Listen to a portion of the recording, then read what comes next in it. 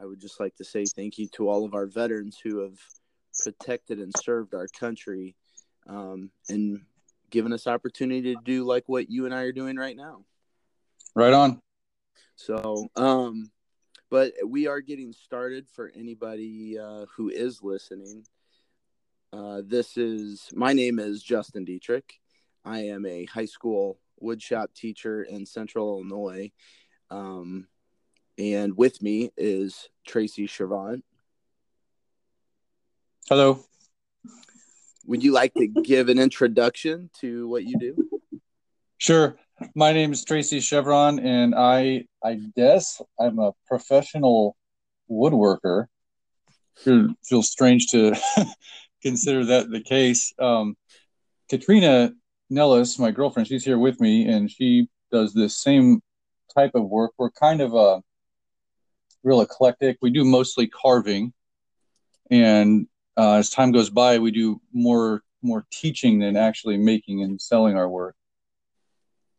How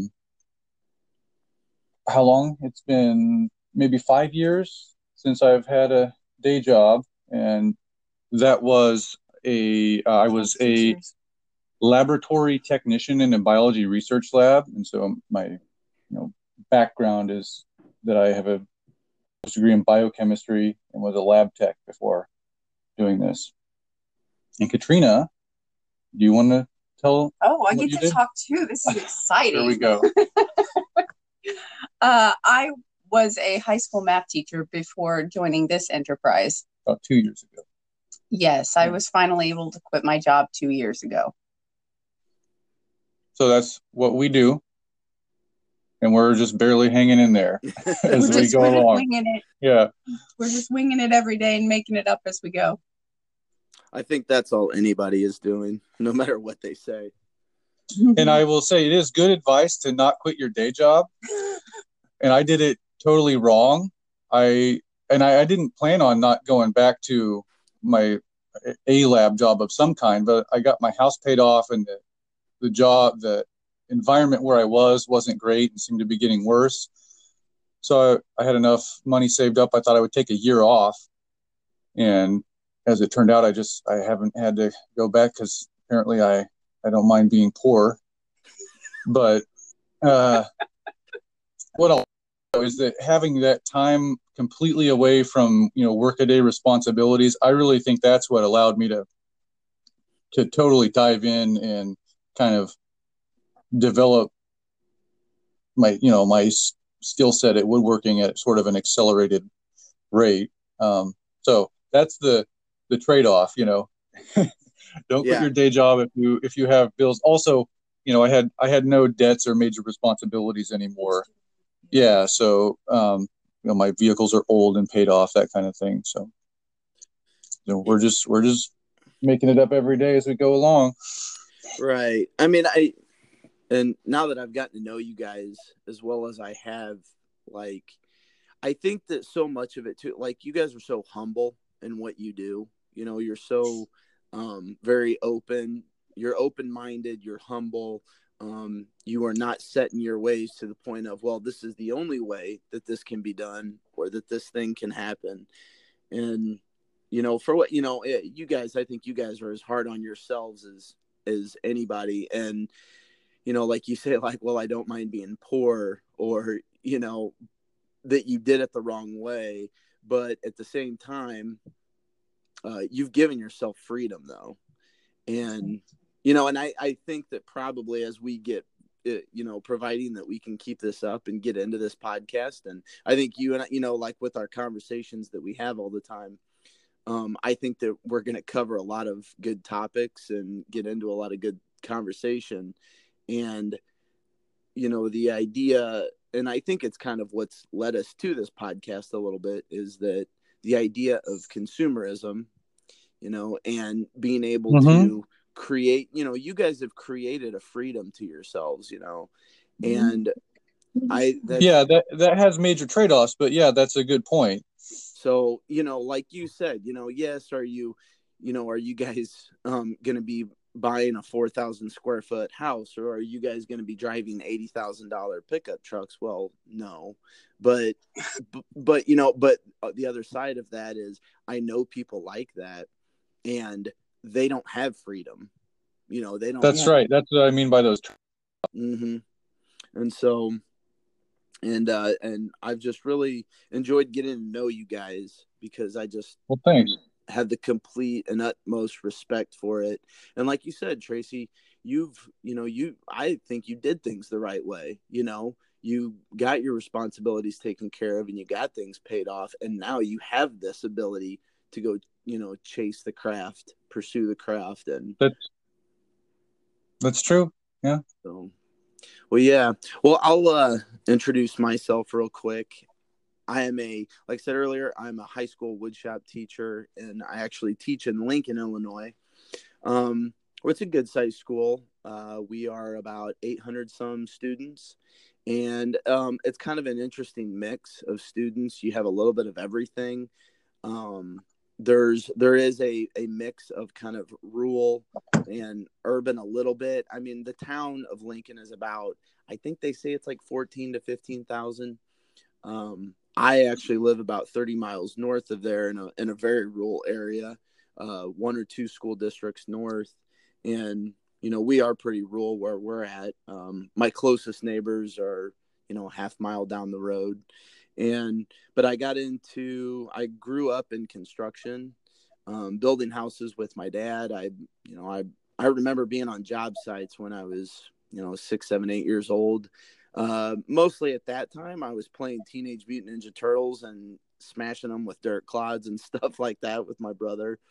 But naturally, when you kind of grow up on a job site, you eventually get to an age where, dad's like, hey, grab a broom, grab a tape measure here, make, mark this OSB out on 16-inch centers, and, and slowly you kind of get pulled into it a little bit. Did you pretty much have your summers filled up with that kind of stuff growing up? Like it was understood you're just going to be helping dad a lot of the time in the summers? Well, I will say this. I remember at a young age, like, when we were, 6 to 10, I remember being pulled around to job sites, but it was more out of like necessity and not having a babysitter or something like that, so it would be, hey, we'll take, I'm going to take your bike. I'm going to throw your bike in the back of the truck and you can ride around. And it was always nice because we grew up on a gravel road. And so, we'd get into Bloomington, we're a really big town and have nice paved streets, and I could do jumps off curbs and stuff like that. So it was like awesome. So that was kind of up until then. And then, like I said, once I got a little bit older, I won't say that there was a requirement. I was never pushed into it, but it was like, hey, I need help with this, or I need help with that. And so you kind of slowly start to get pulled into it a little bit. And I remember growing up, probably when I was 12, 13, 14 years old, Dad started showing me, he'd lay out a wall, and then he'd show me how to stock a wall with studs and how to crown a stud. So it just slowly, naturally happened over a few years until eventually I got to the point in my late teens when I was framing up a wall by myself, or, taking a layout, cutting headers and building all that type of stuff. And so I grew up around, learning. Probably the most important thing was learning how to use power tools, being around on a job site, understanding the expectation on a job site of, work hard, and, guys show up every day and they work hard. And so, those are probably the most important things. When I look back at the guys that worked for my dad at that time, I have a lot of respect for them because they were hard-nosed, blue-collar dudes, and they were feeding their families and doing what they could, and looking back, I didn't really know it at the time, but man, none of those people really had much money, including us. But, when you're young, you don't get that. You don't see that. You're just Mm-hmm. you learn the work ethic, and I by no means am saying that I'm perfect or anything like that, but I just I remember that type of stuff being ingrained in me at a young age, and it was more about the work ethic than it was the specific work. So, but so eventually, so I grew up on a job site and eventually graduated high school, went to college, got my teaching degree. And I was originally an ag teacher. I taught ag for 2 years, and I enjoyed. I grew up on a farm, so the whole time I'm learning how to build houses. We're raising hogs, and we have horses, and we're around cows and stuff like that, going to shows and fairs. And my grandpa farmed, so I was in a tractor and I was in combines growing up.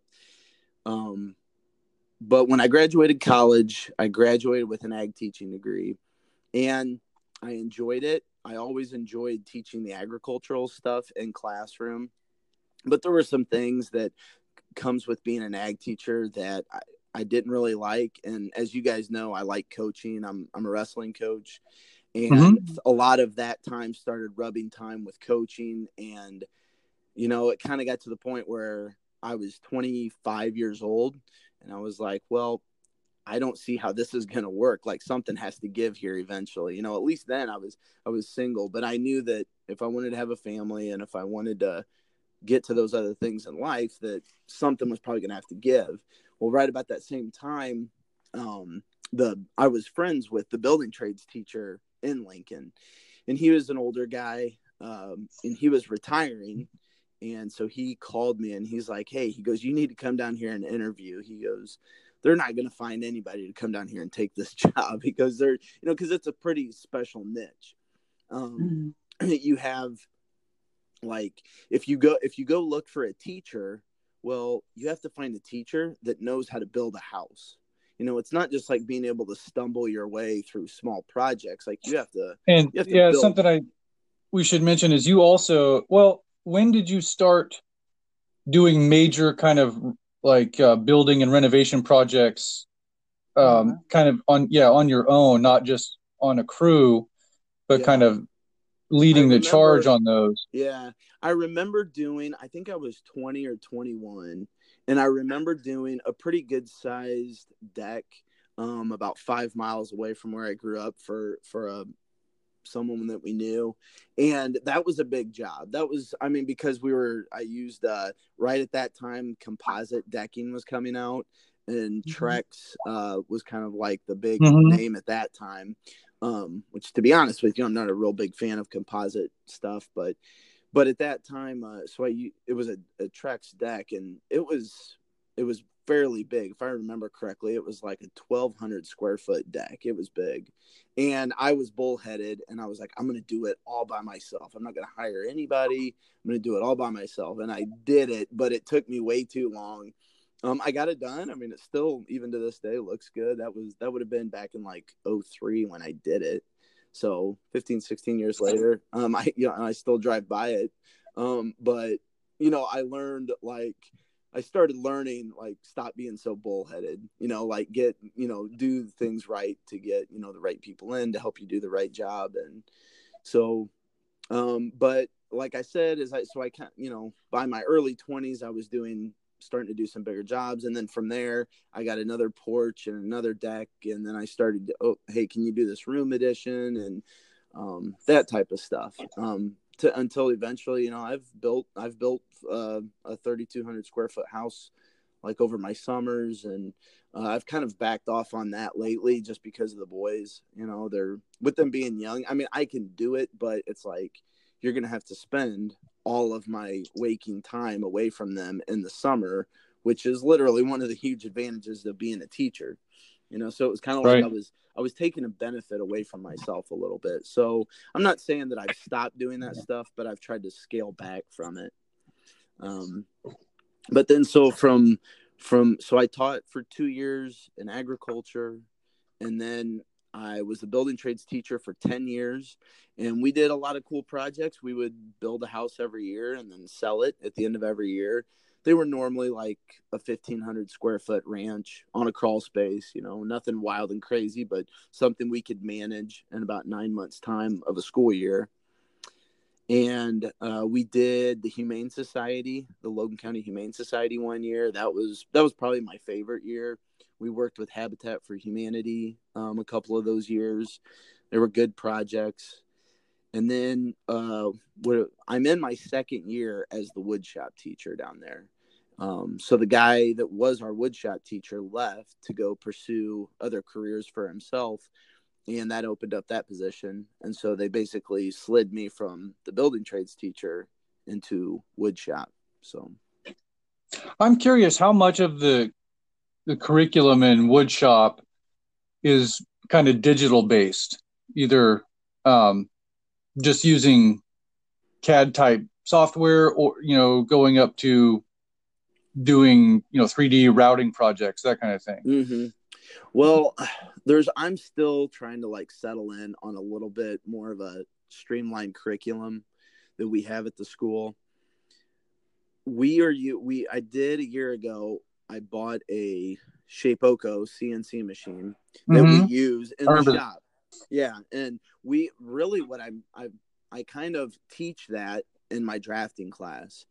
My drafting class is a 1 semester class, and I spend the first 9 weeks doing paper pencil, where I try and focus on the basics and basic concepts to drafting, isometric views, multi-views.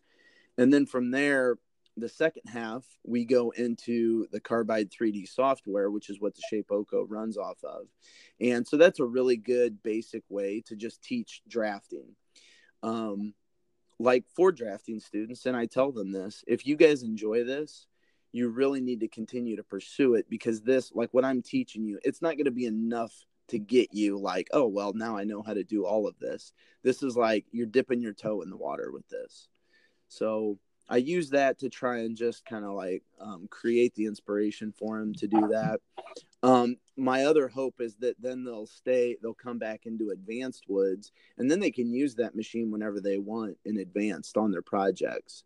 So if I can teach them the basics and drafting, and then I can get them back into advanced, and they can take it a step further from there. And then they might decide that, hey, I really like working with the CNC stuff. I like drafting. Or either I show them videos on 3D printing and lasers and all that other stuff that, you can really take it to the next step after high school here. That's cool stuff. That's my biggest, either fear or the last area that I gravitate to is anything that, requires a computer interface to design or build something. And not that people sometimes make the assumption that there's a disapproval or something, because a lot of times people are in camps of either hand working or power tools, and there's just so many cool things to do. I feel like I could never branch out into all of that. And I was just curious how much, first of all, exposure the kids in your classes are getting, and also how much they're latching onto that stuff. None of that was obviously available when I was a kid. I had half a semester of shop class in 7th grade, and it was horrible. I hated woodworking. It was just, flat, straight lines everywhere, right? And big, scary machines, and Which wasn't very nice. yeah, the teacher wasn't a very personable guy either. But seeing video snippets of you and your classes is totally different environment from what my experience was. Yeah, and I also think people are getting better at the idea that there isn't one single way to do everything, and that we have to be open to, trying new things, bringing in this technology. If I were to just get up in front of my class and say CNC machines are bad, these robots, they're going to take your jobs. They're taking away woodworking, blah, blah, blah. If you go against that, you're going to get taken over, like you kind of have to, I don't want to use the word necessarily embrace for those people that are against it, but you have to accept it, and you have to realize like, this is something that I can use to further my abilities instead of, instead of just completely say, well, no, this can't be done this way, because that's not true either. And so at least with students, I guess my overall encompassing idea as a shop teacher is I want to try and introduce you to a lot of different opportunities that are out there in woodworking, both with hand carving and using draw knives and spoke shaves, using CNC machines, turning on a lathe, building cabinets, whatever those things are. And then from there, let them kind of gravitate towards what they like. Like I have an advanced student. He loves jumping on the lathe. And pretty much he wants to do all of his 4 projects this semester on the lathe. And I'm fine with that. I mean, I do encourage him to kind of change it up, not just sit there and turn 4 bowls that look the exact same, but, like change things up a little bit. But I'm not going to sit up here and tell a kid, no, you can't do that, because then I feel like you're getting a little bit back into what you were talking about, when you were younger, not being comfortable with everything, being told what to do. And that's not really what we're here for. So, yeah. And in my shop class, every single student had to build the exact same project out of the exact same type of wood. And you were graded on how close to the shop teacher's example you got, Yeah. And I could do that. It would make my job easier. Actually, it would make my job a lot easier. It would. My intro classes, we do 4 projects, and they're told, we're going to do a box, you're going to do a picture frame, you're going to do a bowl, you're going to do a cutting board, an end grain cutting board. But I give them freedom within those things, and I let them try different size. I kind of give them a range of a size of what they need to do. Like on the box, I want them to do some specific joinery, or, the way that we're going to glue this up or do this. But after that, I let them kind of have some freedom, and because I want them to kind of get out there and try and get into some different stuff. Yeah. Certain basic parameters you have to meet, but some leeway in there. That's good. And I learned, and this is for anybody that's just getting started into woodworking or anything, I learned on my first year, you need some parameters, because a person who has no idea, what they're getting into, or what tools, or what process they need to go through, what tools they need to use in what order. If you don't give them that, like, you need to take out some guesswork. You need to give them some direction.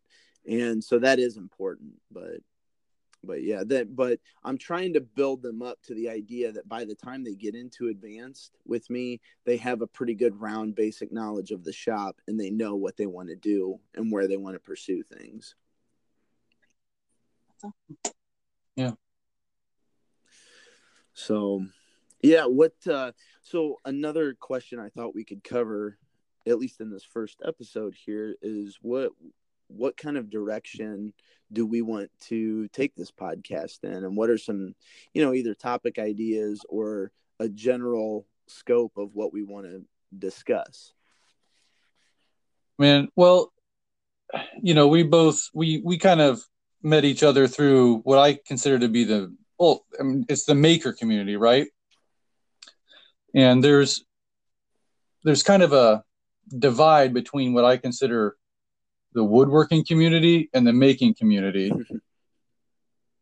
And I hope that we can kind of bridge some of that, but yeah, I just wanted, explore all kinds of ideas on, anything from specific projects to our experiences dealing with like market customers when we're trying to sell our work, to our philosophy. Yeah. And, the awesome experiences just meeting people when we we travel to do events and stuff. Just all of that. Just kind of talk about our journey doing this, our experiences and thoughts as we go along and do this thing. Nothing too specific or too narrow of a focus. I don't. Mm-hmm. What are your thoughts? Well, yeah, and when we spoke earlier, like one of the things that comes to mind for me is a little bit where we cross over, where oh yeah, you guys are on the full on business side of the, like, not completely business, but you know what I mean. I mean, this is how you're making your living, and I'm on the educational side as far as in a wood shop. But that's where we cross over a little bit, is through a little bit of education, putting yourself out there. The idea of self-reliance a little bit. And like I said, I've been inspired by you guys when I watch the things that you're doing, where instead of going out and just throwing money at things, where a lot of the times, which I think it is kind of a natural maker's thing to get to, of like, well, why would I pay for that when I can make it? So, I think covering those subjects and topics, and there's so many good people in this community that, inspire me in so many different ways. And that's very true. And it continues to just surprise me all the time, how many just awesome people we keep meeting. And I was just going to say that, like, not even just how it continues. It's not like, well, I met these 3 or 4 people and now I'm done. I mean, it's just so many different things and so many different ideas that we cover and talk about. And I just think that I do feel that we share what's the word? I guess share an inspiration to pass along information of what we have, of our experiences. Right. And in a perfect world, I would just, freely offer, or like in a barter system, for whatever, knowledge I have that I can pass along. People will write me all the time on Instagram asking a question about this or that, or identifying wood is a real common one. But there's a point where you got to spend some of your time making money, Oh, yeah. or you can't pay the bills. So, I wish I could just spend all my time just putting the information out there, but it's, and especially for me, I'm very non-technology gifted. So it just takes an inordinate amount of time for me to compose anything and get it out where people can access it. Even a simple Instagram post, it takes a ridiculous amount of time for me to put together. Yeah. Katrina's laughing because she knows it's true. Yeah. No, I like I said, I think it's going to be a lot of fun. And like I said, I think we just have a lot of crossover to where we're at and where we kind of want to go each individually, just, even in our own lives. But it has been a lot of fun to meet all of these different people and see, the different things. And, I keep getting inspired by different things. I'll see a post on something that maybe I don't know a whole lot about, and it just triggers something in there that it's like, well, now I want to know more about that. And so you just keep going. Yeah. I was talking to Katrina last night about how there's so much good stuff to be inspired by through, YouTube, social media, but there's also, it's a double-edged sword, because there's a lot of kind of fetishizing of stuff. And I use the axe as an example. For me as a woodworker, the axe is a working tool, and it can be beautiful, just, visually, or to hold it in your hand. But I'm seeing a lot of, it's just overly stylized and kind of, I call it fetishized. That's, one small area of discussion is where is making things, where is that going as a craft when you're kind of competing with that kind of stuff for attention, right? How are you going to get somebody to buy a working tool, or how are you going to get a gig teaching your craft somewhere when there's all this other, hurricane of competing stuff out there in everybody's face all the time? Right. And I guess to play devil's advocate a little bit on that, I think that the right people are going to find you, and I think you've already succumbed to the idea that I think you're not going to get rich doing this. Right, yeah. And I think that is kind of a big, sometimes some people make the mistake of like, oh, well, man, look at all of these people. I mean, obviously we've, been out to Jimmy's, and the first time I went out there, Derek Forrester was out there, and he was telling me, he's like, sometimes people come out here and they either get disappointed or they get frustrated because they, think that Jimmy just has all this money laying around, and, it is, what is it? And, and there's kind of like the pinnacle of somebody who's made it in the social media world. And, he's literally set the bar, and, but it appears that way because he's doing what he wants to do, and he's happy doing it. I would interject. I've heard Jimmy make a comment to this effect that he gets a little frustrated with people who assume he just gets all these opportunities for nothing, right?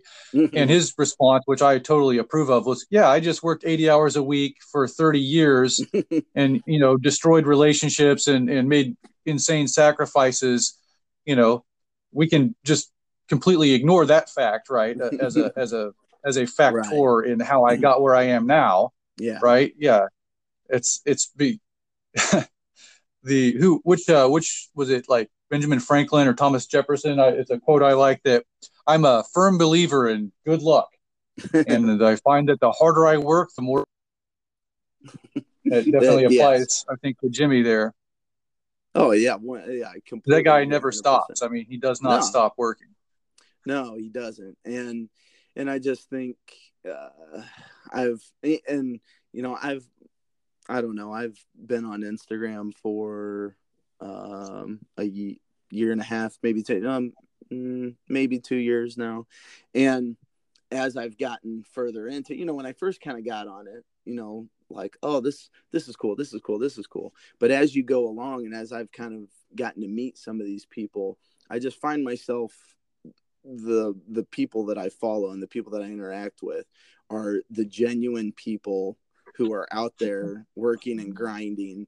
And if you're, just looking to try and like cheat an algorithm, figure out an algorithm and get that to work in your favor, if that's like your purpose, then I get turned off by that stuff pretty fast.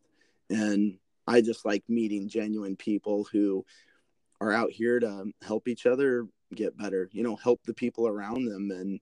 And yeah, I think you're right about that. If you yourself are a genuine person, then you're kind of radar for that quality in someone else picks up on the disingenuous accounts where, they're just trying to grow their, their what do you call them, viewers, followers, to advance a business or something. Correct.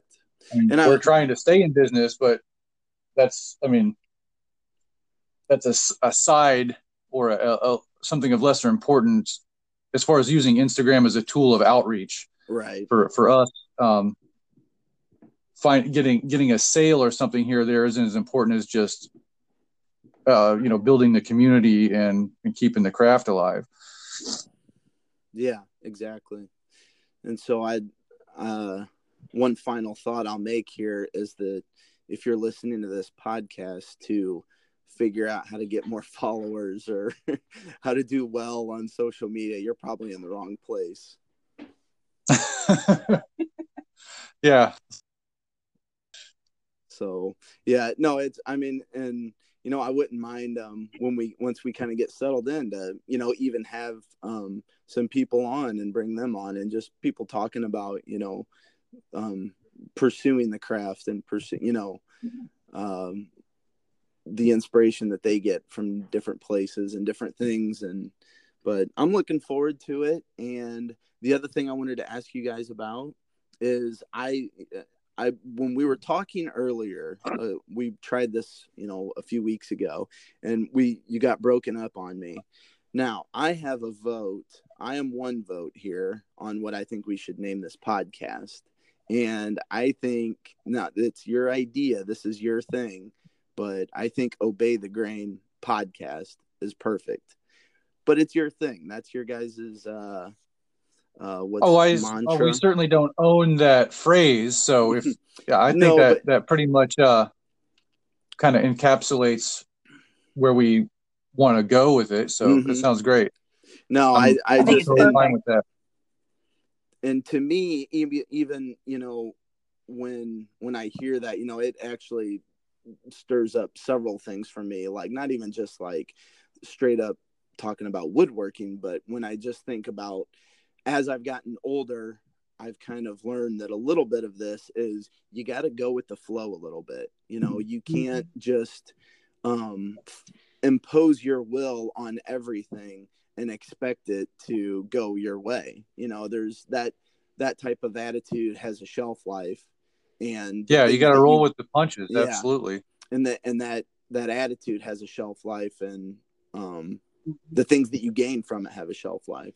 So, I think it's great. I think it's going to be a lot of fun. But I don't know what you guys, is there anything else you guys want to cover today? No, nothing specific. We got almost 40 minutes or so. So yeah, I'm not trying to meet any sort of time quota here. If there are any other specific topics you want to get into, that's cool. But yeah, no, I think this is good for the first one. And like I said, I think we're going to have a lot to talk about. And like I said, even if we have 2 followers or 2 listeners, I'm going to have fun talking to you guys on the phone. So, having that conversation, and it'll be a fun way to kind of keep in check. And agreed. I was going to also throw out the way I would kind of like to end our episodes. A lot of podcasts do shout outs and stuff like that. I think it would be fun, or kind of a fun idea or a cool idea, to maybe shout out some good doers, or maybe something towards a benefit, or, again, I'm not saying that we're going to have a lot of people following and listening, but for those that do, I think they're going to be interested in, maybe bringing some light to, like either a charity or something like that that's going around. Yeah. So, all right. Well, we can think of one for our next one. So, okay. Yeah, we have a big chalkboard. I don't know if you noticed that when you were here, the idea chalkboard, because things will, if they're not immediately written down, they will just fly away. See it again. Yep. And I carry a little notebook with me, so I write my stuff down. And I have found years ago, and I actually read this somewhere, but years ago, I remember reading that we are so much more likely to remember things if we write them down instead of just typing them into your phone, because it's the idea of when you're typing it into your phone, like even on your notes thing, all you're doing, your thumb or finger is just touching buttons and moving around. There's no like hand-eye coordination connection that you're making with drawing out or writing out a letter or a word. And so when you're writing it out, and when you're writing those letters out, you're actually imprinting the muscle memory into your brain a little bit. And you have to think about the word that you're writing. And so it just, as someone, I've always got a lot of stuff going on, and I feel like I'm 80 years old sometimes because I forget things so often. And it really wears on Jackie most of the time. But when I forget stuff so easily, I have found that it's a little bit easier for me to remember things when I'm writing them down.